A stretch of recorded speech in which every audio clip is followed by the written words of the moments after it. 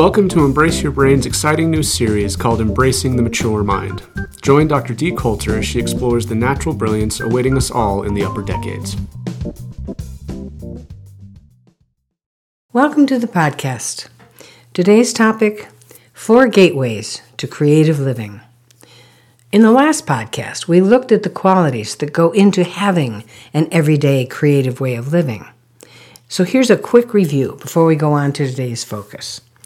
We talked about a need to gather good questions or puzzlements or problems, ones that lend themselves to pondering and incubating, and not those that are easy fixes. And then we need to settle into incubating. We have to mull, sleep on the issue, have a back burner that can keep the idea simmering while you focus on the rest of your day.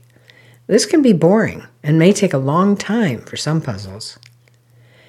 And then we needed to develop the ability to fight off quick solutions, to learn to postpone or delay closure, to stretch that incubation time as long as possible.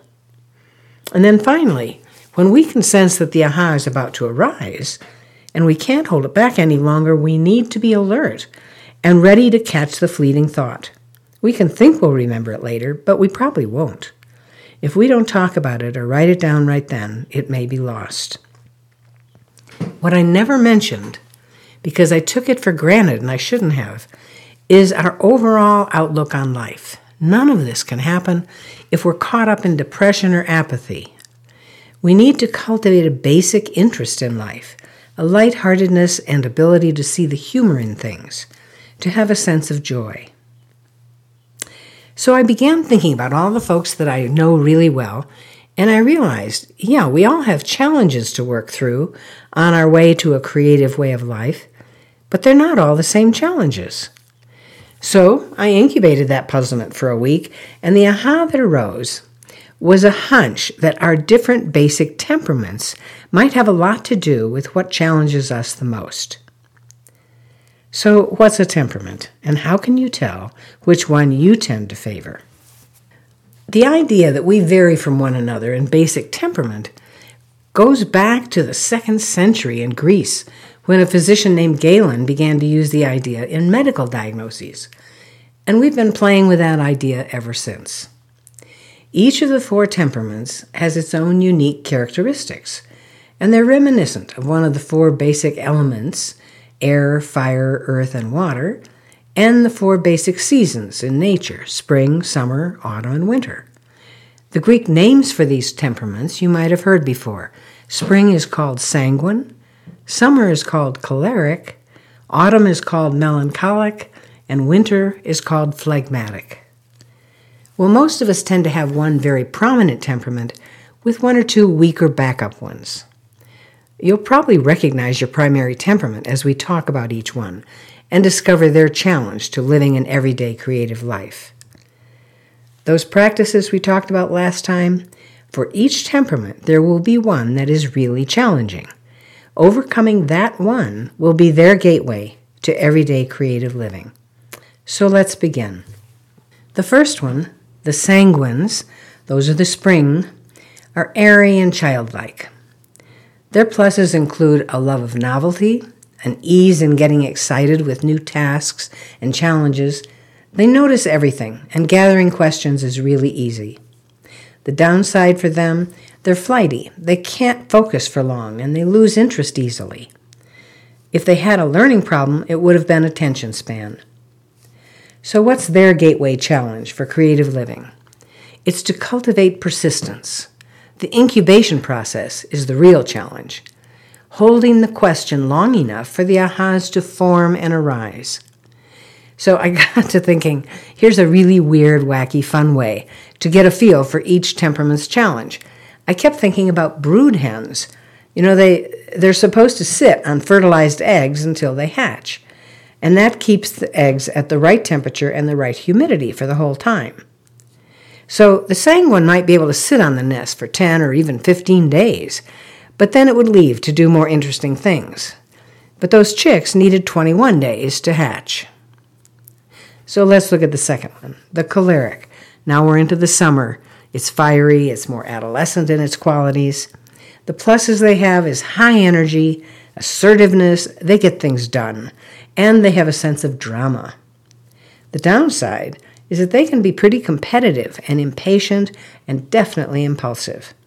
If they have a problem at learning, it was impulse control. Their greatest challenge for creative living was slowing down to let the questions simmer, fighting off those quick answers, and cultivating a good back burner, letting go of the speed, the competition, the just do it kind of pattern they were so good at. So if they were a brood hen, they'd probably have other projects going too, and they'd rig up a heat lamp or something to tend to the eggs before long.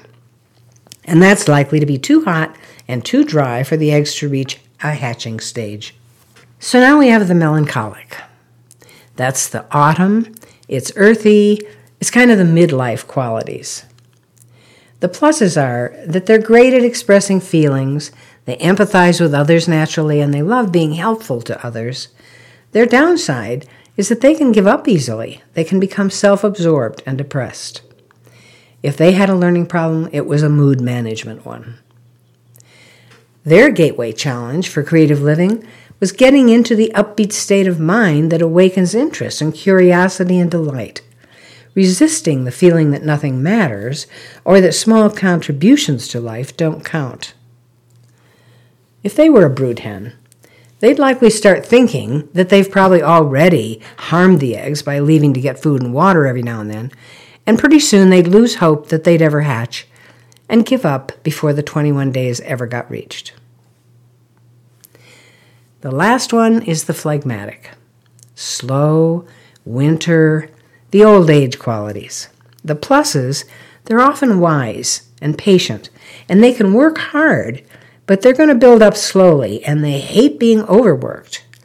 Everything seems workable, though, and they're not easily worked up. The downside, they're sluggish. They need long warm-ups just to wake up and get involved, and they often lack the initiative to just start. If they have a learning problem, it's an arousal one. Their gateway challenge for creative living is forgetting to check the back burner to see if an aha is about to bubble up. They're too comfortable to bother catching the fleeting thoughts that keep bubbling up. They need to work on the initiative to take action. If they were a brood hen, they'd be great at logging the 21 days perfectly. But when it's hatching time, they might not notice it and get off the nest so the chicks could hatch. So by now, you've probably spotted your challenge, what you can work on to cultivate a creative way of living. And if you found 2 familiar temperaments, that's not unusual. Just tackle the easiest challenge first, and then you'll be better prepared to work on the harder one. I said I'd report back on one of my everyday ideas. That was using a bungee cord to lift and hold open the cover to my outdoor outlet so I could spray the wasp net inside. It worked well, but wasps are clever, and they built a new nest on the water pump handle. Fortunately, I saw that one and knocked it down.